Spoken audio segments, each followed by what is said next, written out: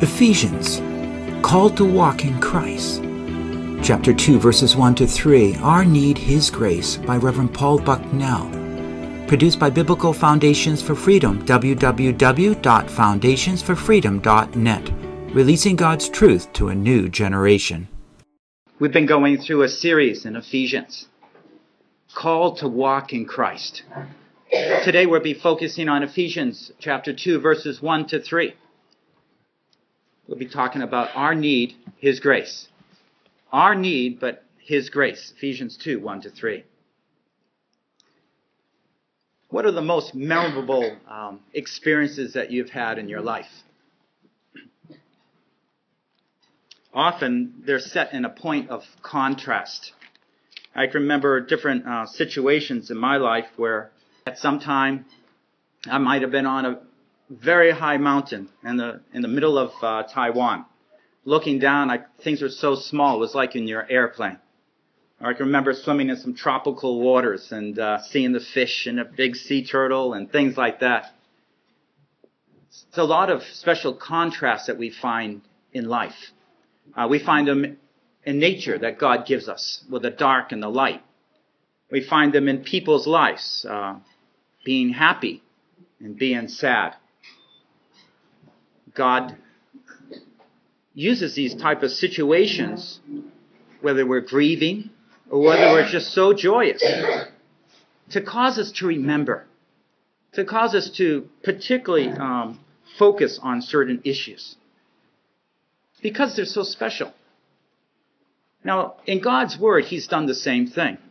He's brought it about that we would be able to learn and remember special things from His Word. His Word, after all, is the most important thing that we would remember. Now, I want to talk about two contrasts that He gives us. The first one we already talked about. It was a contrast we find in Ephesians chapter 1 about Christ's life. There in Christ's life, we talked about how that He was far above all rule and authority and power and dominion and every name that's named, not only in this age, but also in the one to come.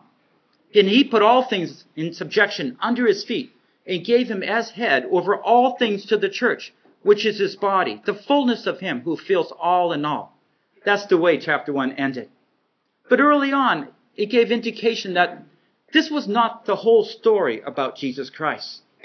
Because at one point in His life, there He was, dead. There in Ephesians 1:7, it talks about His blood. A contrast between Christ's death, total vulnerability, lack of control, to that one where He has control of every certain thing in all the universe forever and ever. That was one contrast. This contrast, though, was, however, embedded in another contrast. And I'll call that the contrast of redeemed man. Redeemed man. It's where the very beginning of chapter 1 starts talking about man in a certain way, and then continues on right into chapter 2. Well, in Jesus' life, we looked at two reference points: His death and His great glory. Now, in other places, like Philippians 2, it talks more about His coming to earth. It doesn't talk about that in Ephesians 1. You need to go to Philippians 2 to read about that. But with man, He gives us three reference points, and I'd like to talk about that a little bit more. The first reference point talks about man before, man in Christ before time. That's when,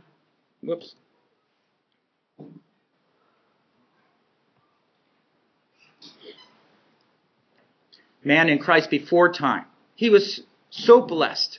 He was chosen to be God's. He was holy. And the second reference point, which we'll be focusing on today, is man in time itself. And thirdly, man in Christ after his belief.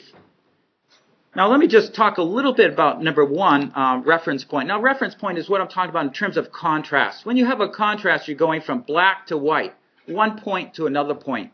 The contrast itself makes it very special and significant. And this is what I mean by reference points. Different aspects of contrast. The first, we learned about how God's riches were lavished upon man. In verse 3, every spiritual blessing was given the redeemed man.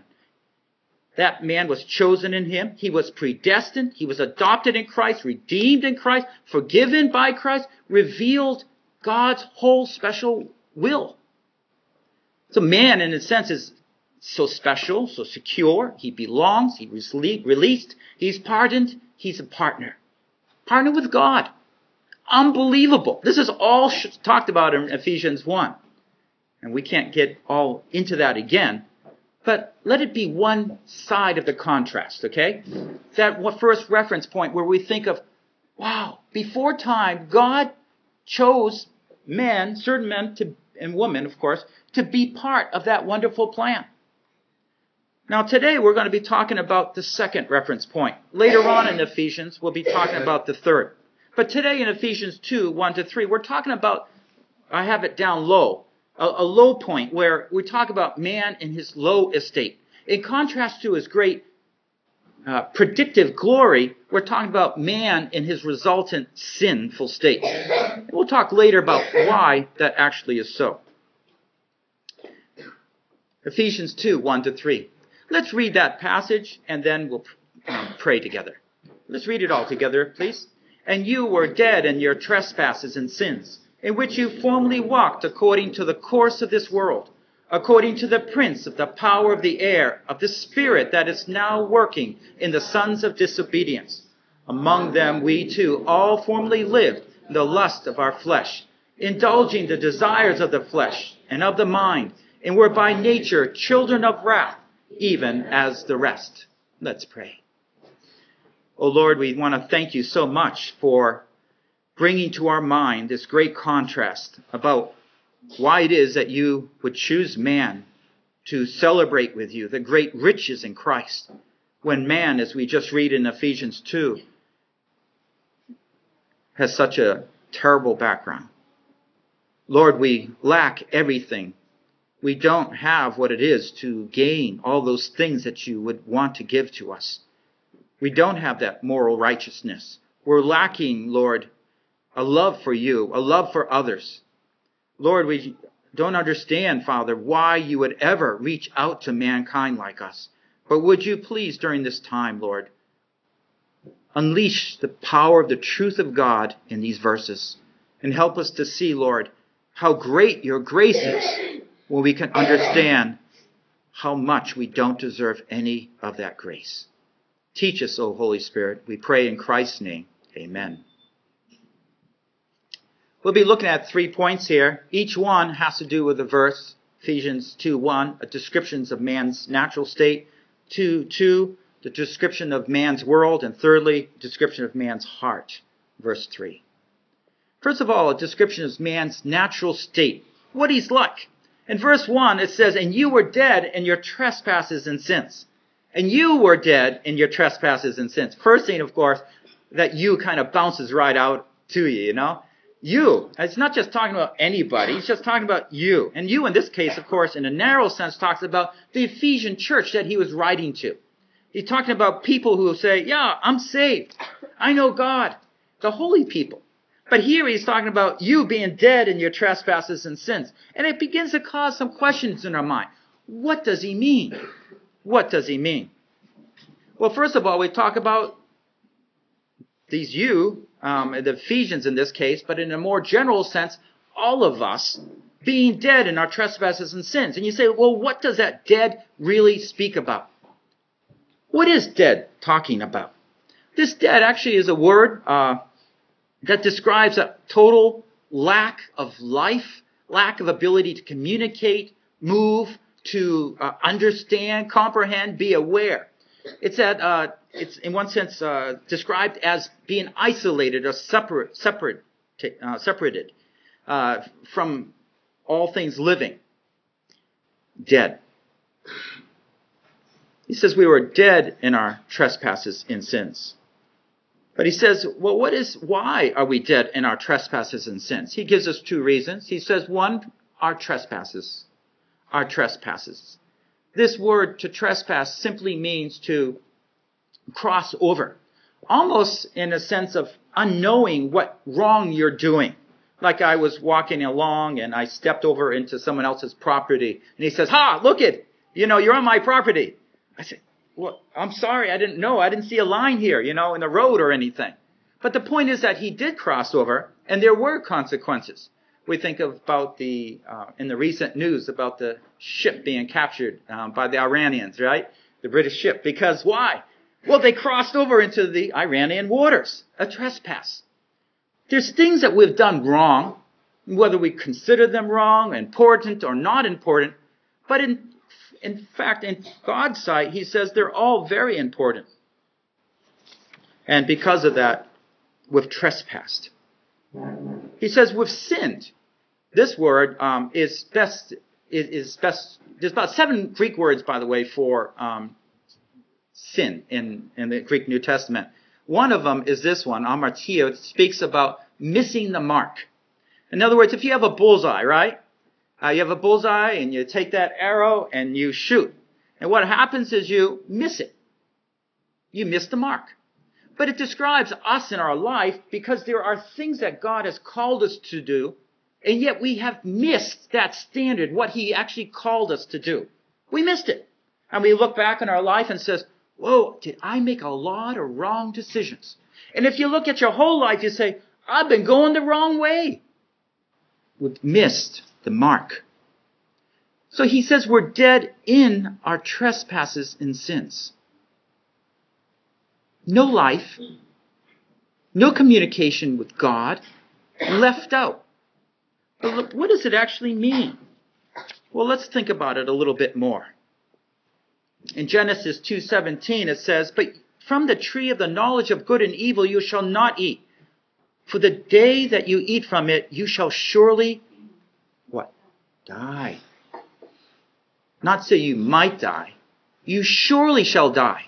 And whether you think eating that one fruit, that trespass in that sense, because God said don't,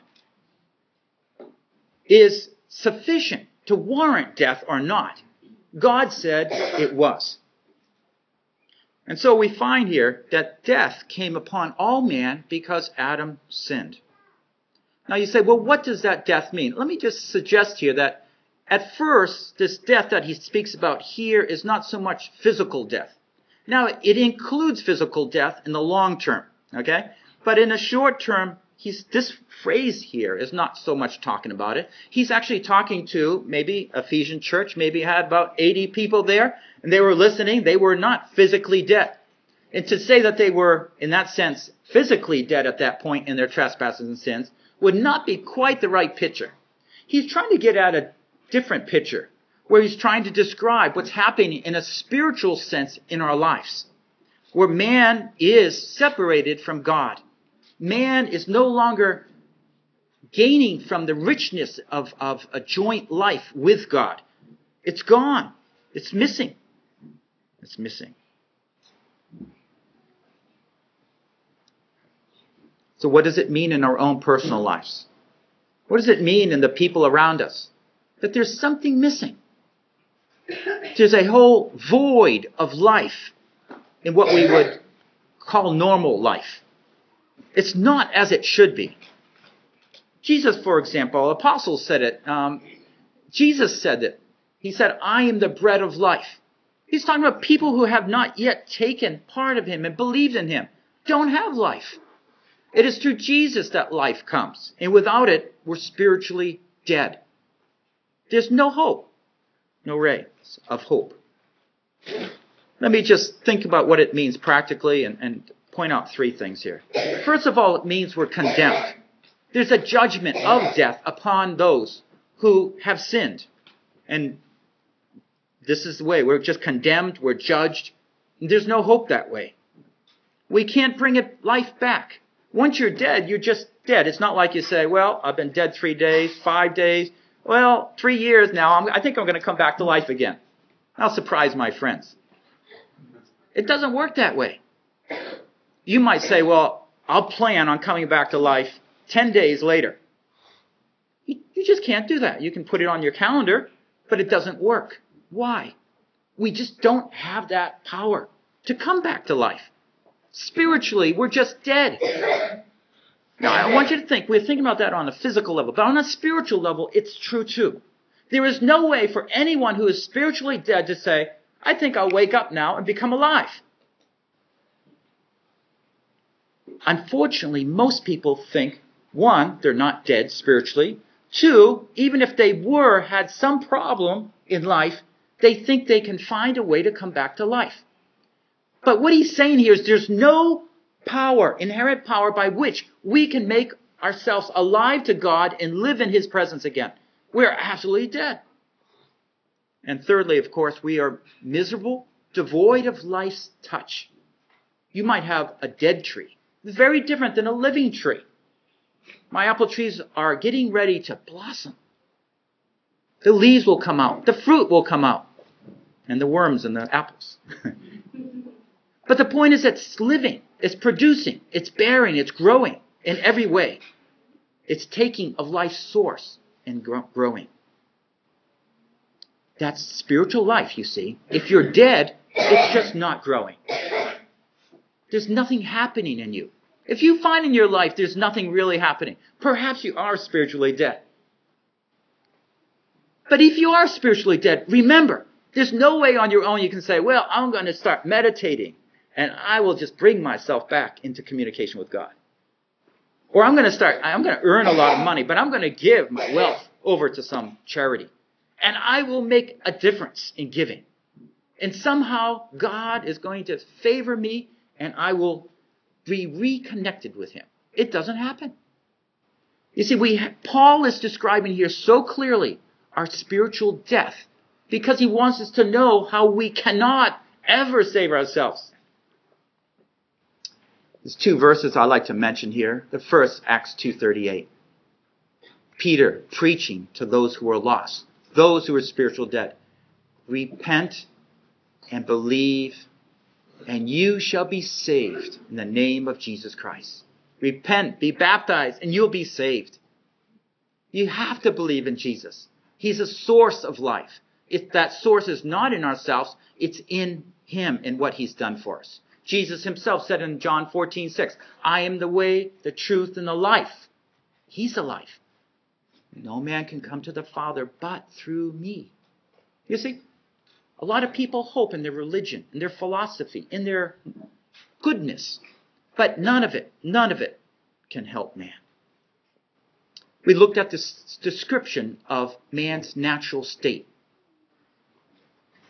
What is your natural state right now? Are you spiritually dead? Or are you alive?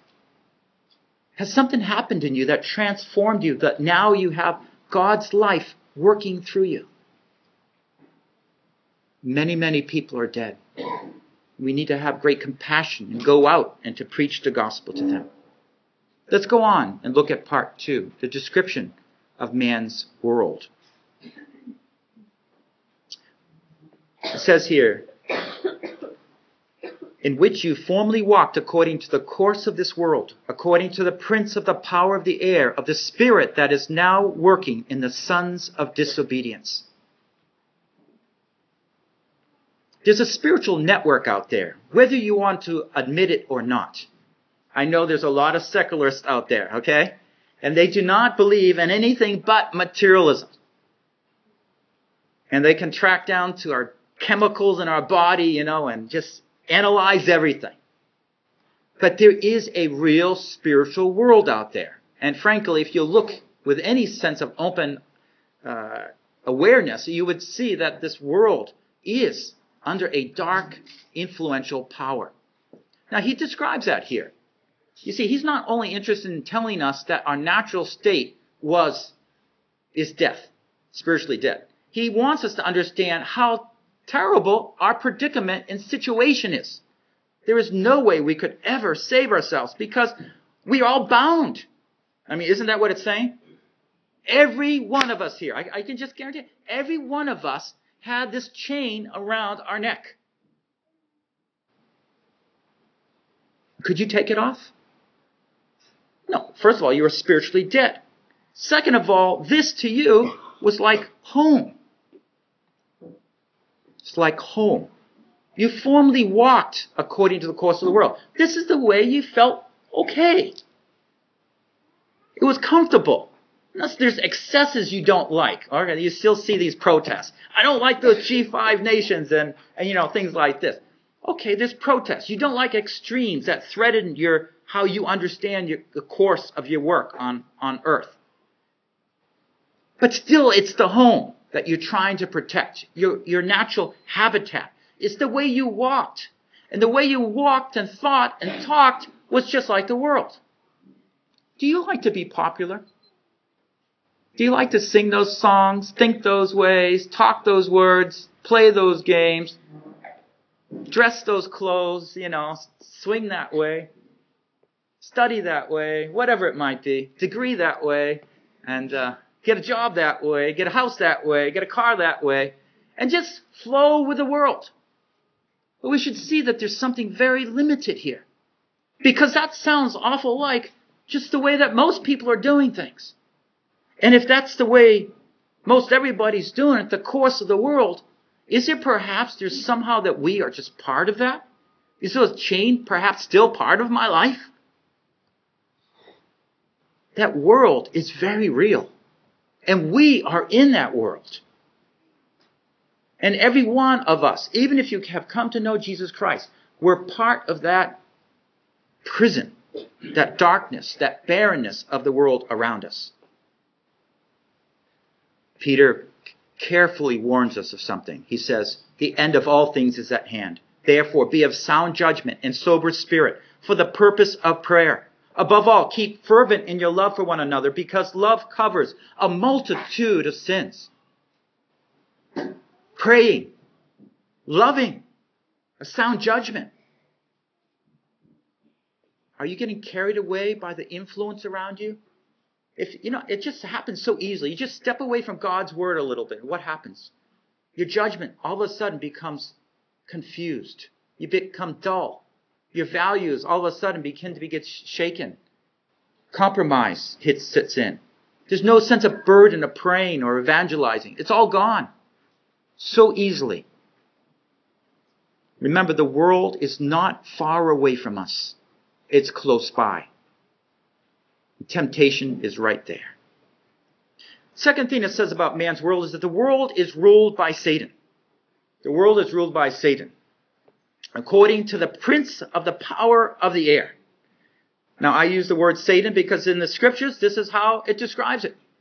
Now, there's a lot of evidence. Now, a lot of people deny the presence of an evil one, but there's a lot of evidence for it. You just see it. There's always a downward tendency.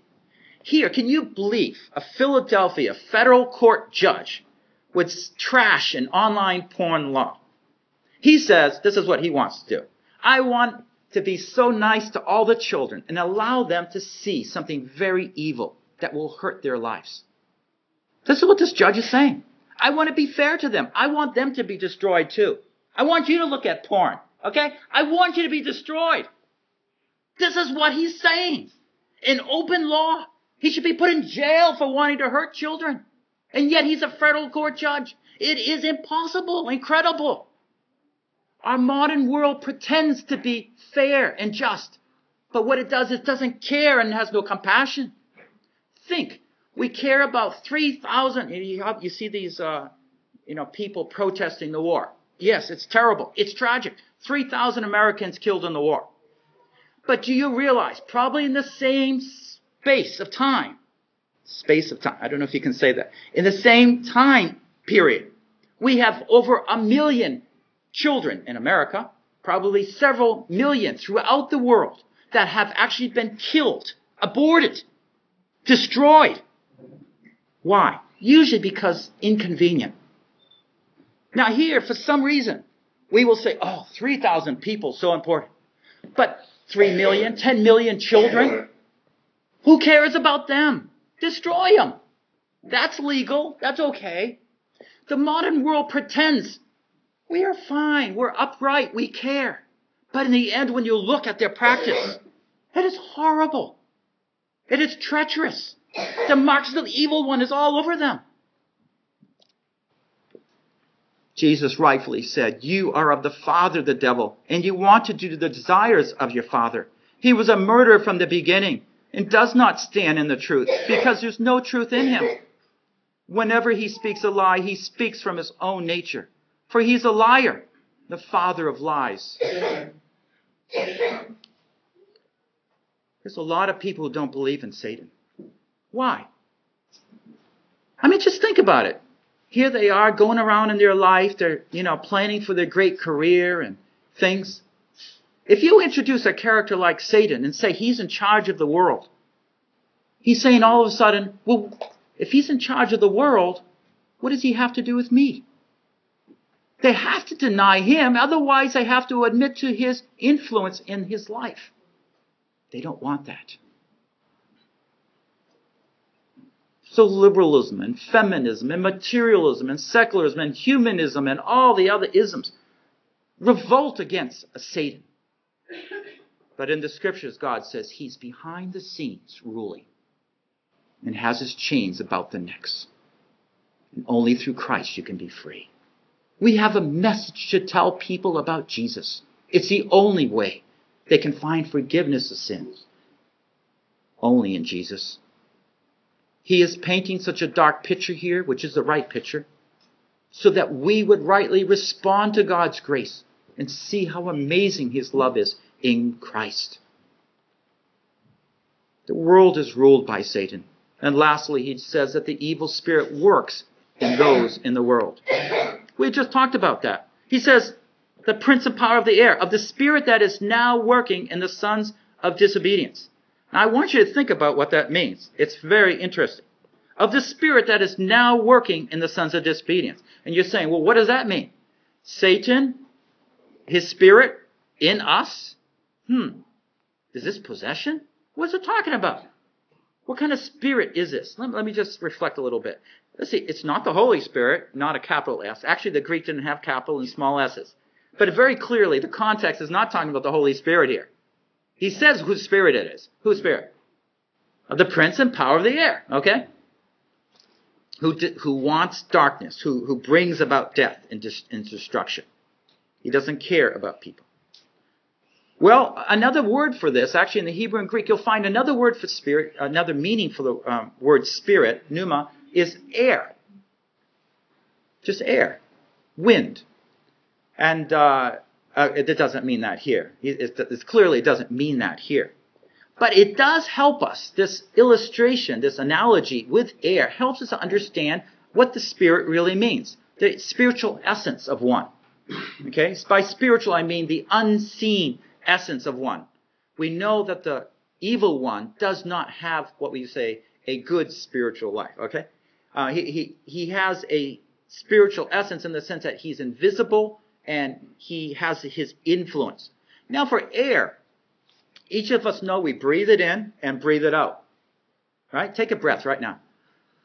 And breathe it out. Okay.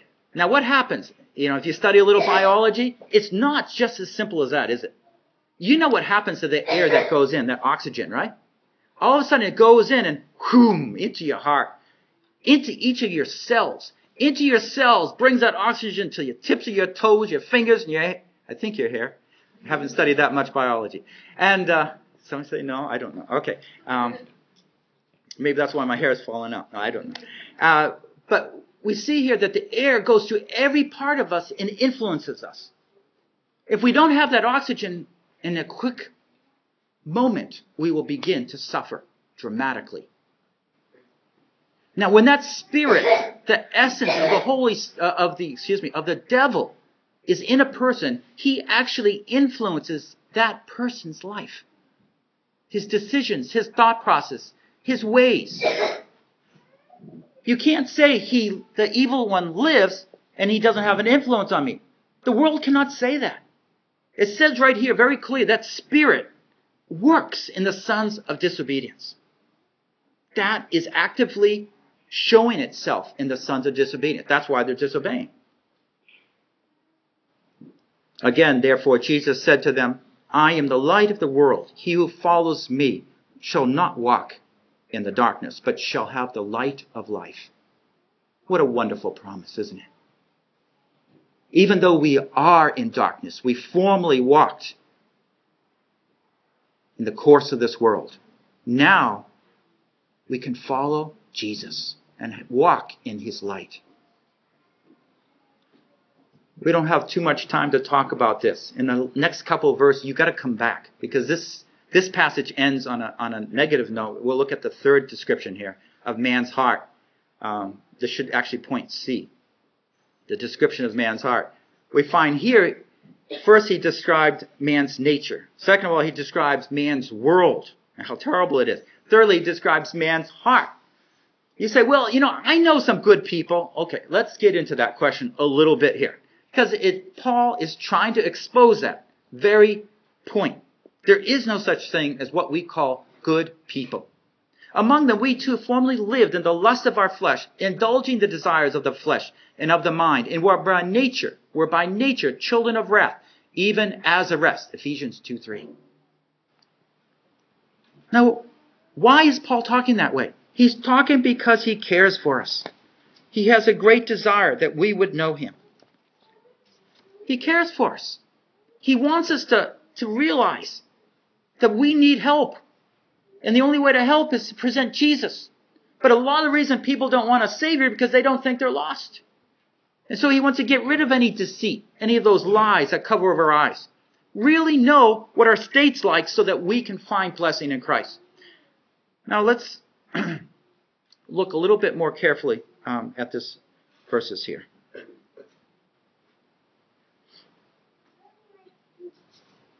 First of all, he says that we all too formerly lived in the lust of our flesh, indulging the desires of our flesh. He's revealing what we're like.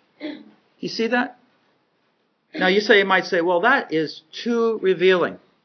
I mean, is that true with all of us? And you say, well, in Chinese, how is it? I don't want you to look at me if you know that's true about me, that I indulge in my flesh.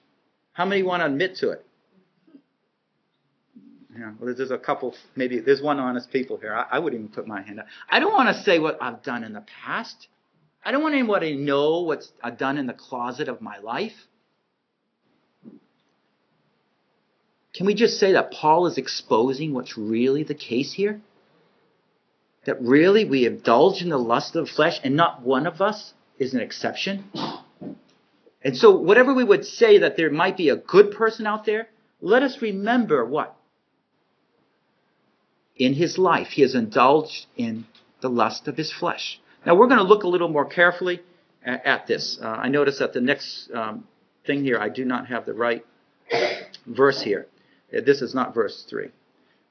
But I want to go on and talk about, there's a lot of people that talk about their feelings. I'm not that bad. I'm pretty good. But, sin is like a scent. It spreads about as much as it can. That's why perfume bottles are small, no air in them. If you let a little perfume out in this room, it will just go to each aspect of the room. If it's a bad smell, maybe this is more of a right picture here. We have a bad scent, Wow, man, we're passing the paper factory or something.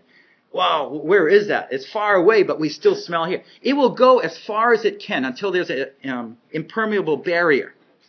Now, we need to understand sin is just like this. When you say it's not so bad, sin is not so bad, it's because of your background. Okay, so if you have a big circle, that air is going to fill up that whole circle there, okay? You have a small circle. It's just more constraints. It's smaller. And so it will be compressed into that smaller boundary, okay? Well, what happens is in that area of less constraint, there's more sin. And with that more constraint, there's less sin. But it's bound. It's compressed. It's not so obvious. It's not so extensive. So if you say, well, I'm not bad as that person over there because they openly do this or say that, well, yeah, that might be true. You give thanks for your situation. It perhaps is because your parents actually disciplined you. It's perhaps because you have a great desire and discipline in your life where you can say, I have a goal of getting a PhD. And I suppress all these other things for the sake of that. But that doesn't mean inside you don't have any of these indulgence. It doesn't mean that at all. You might just be very prideful and arrogant. Whatever it might be. But the point is he's saying that we all have those issues. Let's look at a couple conclusions here. First of all, we're equally unholy.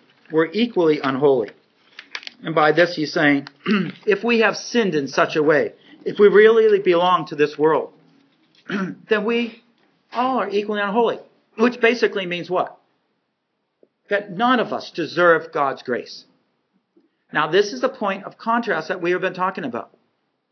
If we really in no way deserve God's goodness, His love, not even a little measure of His love, then all that we read about in Ephesians 1 becomes almost incomprehensive. Why? If we were so utterly despicable, full of God's wrath in our lives, are we like this? God's people, it also says that God's people no longer live this way. We might be those people who are so sinful, but God saved.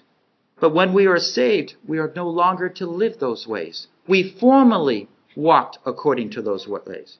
That's the way we used to do it. The way we used to do it. It says, pursue peace with all men and the sanctification without which no one will see the Lord. Hebrews 12:14. So we all participate in living by the lust of our flesh. But let's go on and think about what it means, the destitution of our flesh in Ephesians 2:3. We actually lived in the lust of our flesh. Now, I have a diagram here, and I'd like us to look at it. Trying to understand what does it mean. Our flesh, by the way, is that description of our natural, corrupt heart. That thing that operates us. It's our operating system, natural operating system. And when we have that heart, it desires things. And so it reaches out with arms called lust or sinful desires to try to gain those things that it wants, to feed itself. It always pulls those things inward. It's the exact opposite of love, which the gospel gives us power to live by, where we actually care about others and open our hands up and reaching out to others to help. This is the way our natural man works. The will is the desires of the flesh. Notice here, it says the desires of the flesh and of the mind. Let's look at those. The desires of the flesh, talking about that actual will, that heart to get those things. I'm greedy. I really want to get that Apple TV. You know, I just have to have that car. I want that degree. It's so important to me. I like to, I get jealous of maybe that guy over there or that girl because, they have that friendship. All those types of things of greed and selfishness and desire and covetousness, lying and stealing. It's all those things. But the desire is from within. I want. If we're not careful, we'll be doing something good and all of a sudden, we'll sense that, oh yeah, I could make some more money if I did, that. Or what if I, looked over there at that person's test? Maybe I could get an answer. You know how it works. But it's very close by, and it's diabolic. It affects our will, the heart. It also affects the desires of the mind, the thinking. This is where perhaps it gets more complicated in the sense of we're thinking about the plots by which we're going to fulfill the desires of the flesh. They work hand in hand. So in other words, I would like a better grade, but you have to think about, well, how am I going to do it? Well, let's see. If I made a little crib sheet and stuck it up my sleeve with all the right answers, then I could figure out a way I could do this. But it's the mind operating along with the desires by which we gain these things. Religion is another form of these thoughts that are just simply deceptive. Religions are man-made thought systems which boast in man's own goodness. It believes man can somehow, by doing something on their own, obtain that oneness with God or needed salvation. Where God says, there is nothing man can do. Man lives in a state of God's wrath. This is thirdly our clear picture of our own judgment. We're by nature children of wrath, even as the rest. Now we've said a whole lot of things, and we're going to summarize it, but I just want you to, again, stay in the slide here. He's saying something very significant here. We have a whole clear picture of our judgment. There's those letters here, DOA. What does it stand for? Anyone know? Death on arrival. Do you ever think about it in a spiritual way? Children of wrath. What is it saying? We're born into God's wrath. Now, this isn't because we all have morally done something wrong at that point. It's just that when we are born, we're descendants of Adam. And we're in Adam, we all die. We are born, in that sense, with a sinful nature, which hasn't fully expressed itself, but is judged and corrupt. And God has distanced himself from it and made all of us in his wrath. So if you think of a bowl, you can throw all what you call all the non-Christians, unbelievers. You can throw all the Christians. All of us at one point when we were born in this world were this way. And baptizing them, making them say holy things over them, getting someone to pray for them, doesn't take them out of that bowl of wrath. It doesn't.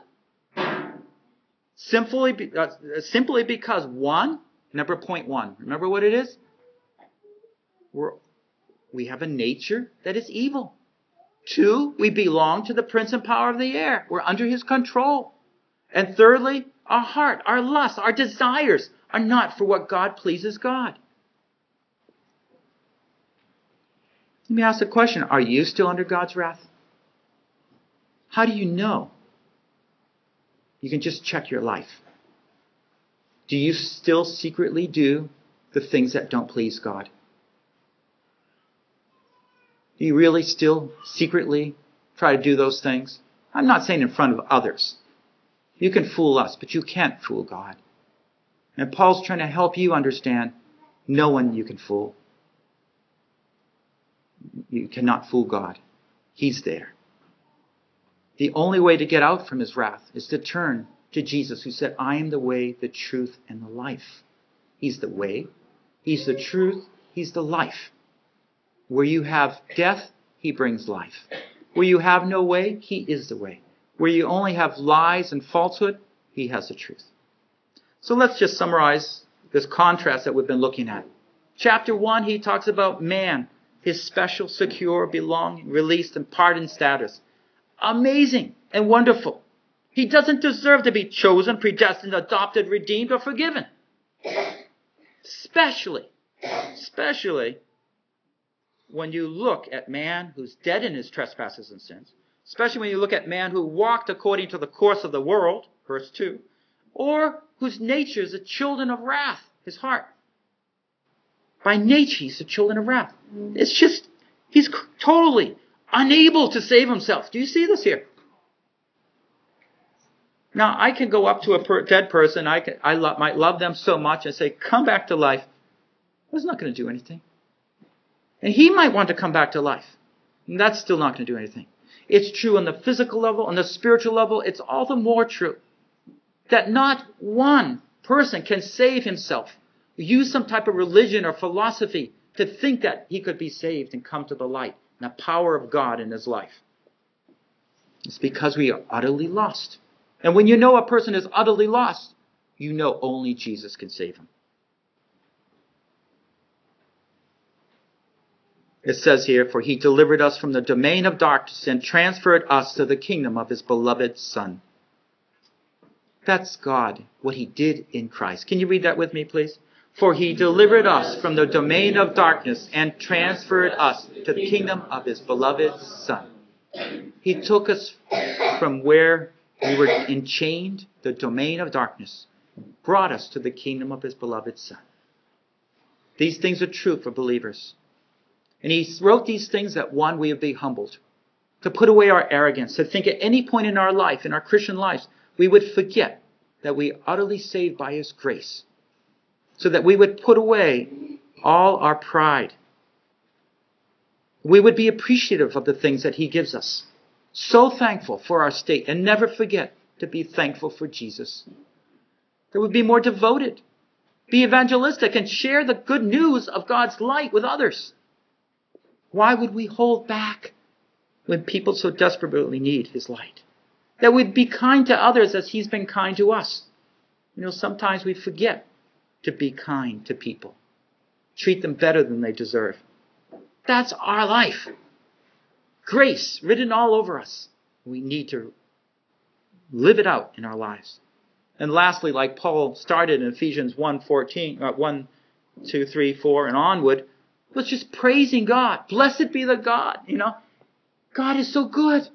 He wants us to join him in that chorus of praise, telling him about how great and glorious he was, just like we sang earlier in the songs.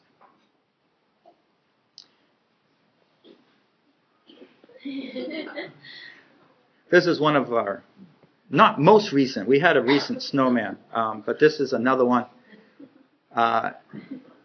Their problem was they couldn't get the ones on top of each other, so they just laid them down, the snowman, and they considered him dead.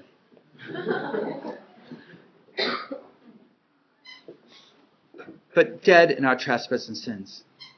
I'd like you to just make a decision today. I want you to think. It says in the scriptures, as soon as you walk away from here, Satan's going to try to take these truths from your mind, and you'll forget about them. You'll be distracted with other things, other people, other conversations. Do you need to repent and believe in Jesus? Do you need to be baptized and come to know Jesus Christ? Do you? Make a decision to do it. Say, yeah, I'm lost. Well, just say, okay, I want to know Jesus. Okay? Simple as that. Second of all, leave your sinful life. If you profess to know Jesus and yet you're still indulging in your flesh, there's something wrong. Either you're really of the world or there's something wrong with your confession. You need to turn away. Can you think of something right now? Are you one of these people? Then turn away. And thirdly, if the first two aren't true with you, think about any type of indulgent type of desire in your mind, in your heart. What is it that holds you back from growing and serving? Just tell the Lord, help me to cut that off. I'm going to work with you. I need your help. Would you just share those three things with others? Whatever is true in your life. Try to find someone through the week that you can share with. Maybe not even here, but it's good to share here. That God can all the more help you to be faithful to that decision. We need to support each other. God has offered life when death is so powerful and strong around us. Ephesians, called to walk in Christ. Chapter 2, verses 1 to 3, Our Need, His Grace, by Reverend Paul Bucknell. Produced by Biblical Foundations for Freedom, www.foundationsforfreedom.net. Releasing God's truth to a new generation.